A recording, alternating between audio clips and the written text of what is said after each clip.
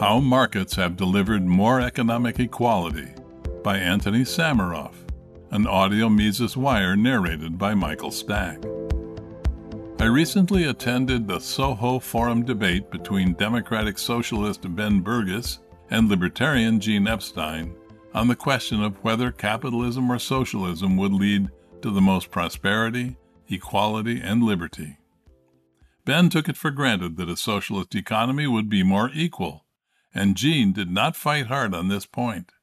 Indeed, libertarians were once fond of saying, while capitalism may yield the unequal distribution of wealth, socialism yields only the equal distribution of poverty. Well, let's look at the facts. We are told that capitalism creates large disparities in income and wealth, and inequality might seem like a real issue if we only train our attention on dollar values. In the material sense, however, we are the most equal society that has ever been. A billionaire has a Maserati or Rolls-Royce, but he can't drive the streets much faster than you or I can. Yet there was a time when the rich were carted around in horse-drawn carriages while most people walked. The former is a form of equality. Pineapples and other tropical fruits once were rare and highly valued exotic items. In fact, Charles II of England is seen being presented a pineapple, surely worth thousands of pounds, in a 17th century painting. Nowadays, the rich frequent swanky restaurants, but most people in Western countries have access to more calories of quality food than they could ever eat. That's not all. The richest person in the world can't get that much better of a broadband connection than you can, or a much comfier pair of shoes, bed, or couch. In terms of the operations of day-to-day life, we are becoming more equal. Increasingly, everyone, even those in third-world countries, has access to a smartphone which can reach the Internet and all the education, art, music, culture, and social media that everyone else has access to. A rich person has a flush toilet. You have a flush toilet.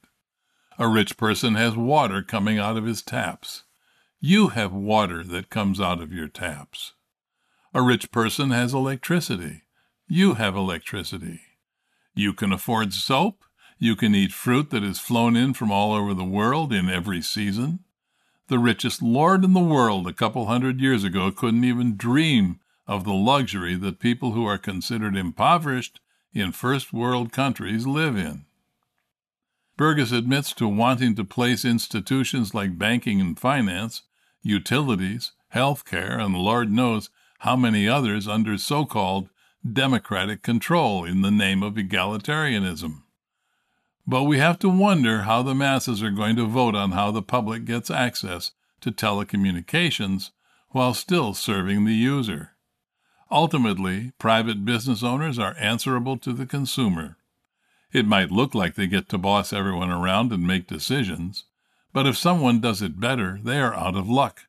They will be replaced by a competitor. Removing the market does not solve the problem of competition, if this is indeed a competition.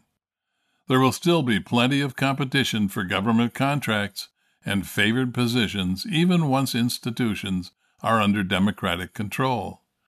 Ultimately, someone is going to have to make decisions when it comes to who gets what, and they will wield a disproportionate, dare I say unequal, amount of power, and likely will get rather a lot more than most people.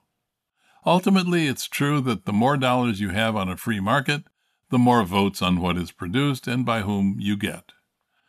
But, as I've explained, the excessive wealth of the rich is not stored under a mattress.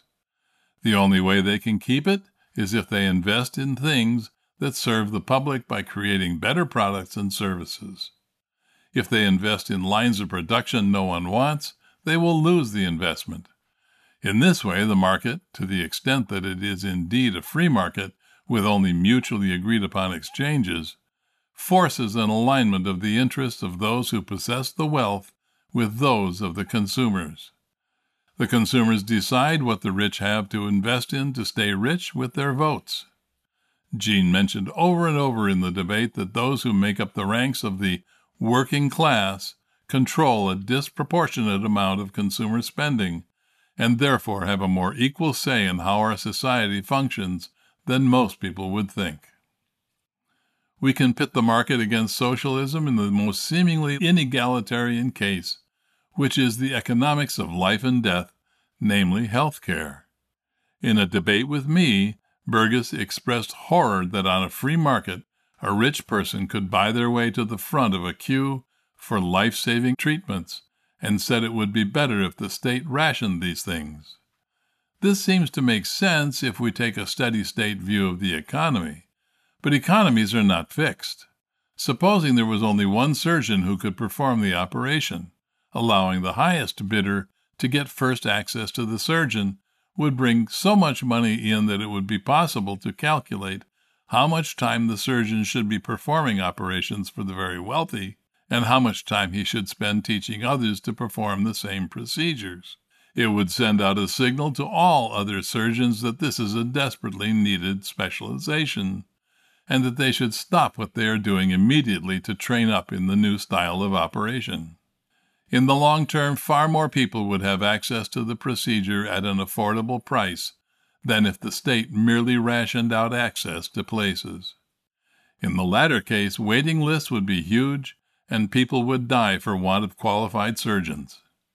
A strange form of equalization tends to occur over time whenever the market is allowed to function. Is access to health care in the USA unequal at the moment? You bet. But that is only because the market is not allowed to function.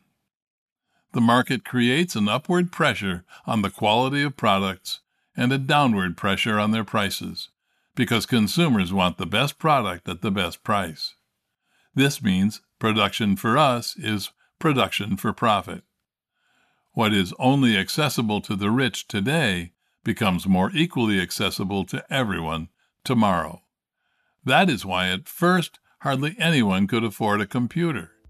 But because the greedy rich opted for exuberance rather than charity, buying expensive computers rather than giving away their money to the poor, the companies that made those computers could afford to fund the research that led to the relative supercomputer that you are reading this article on today, affordable to you. For more content like this, visit Mises.org.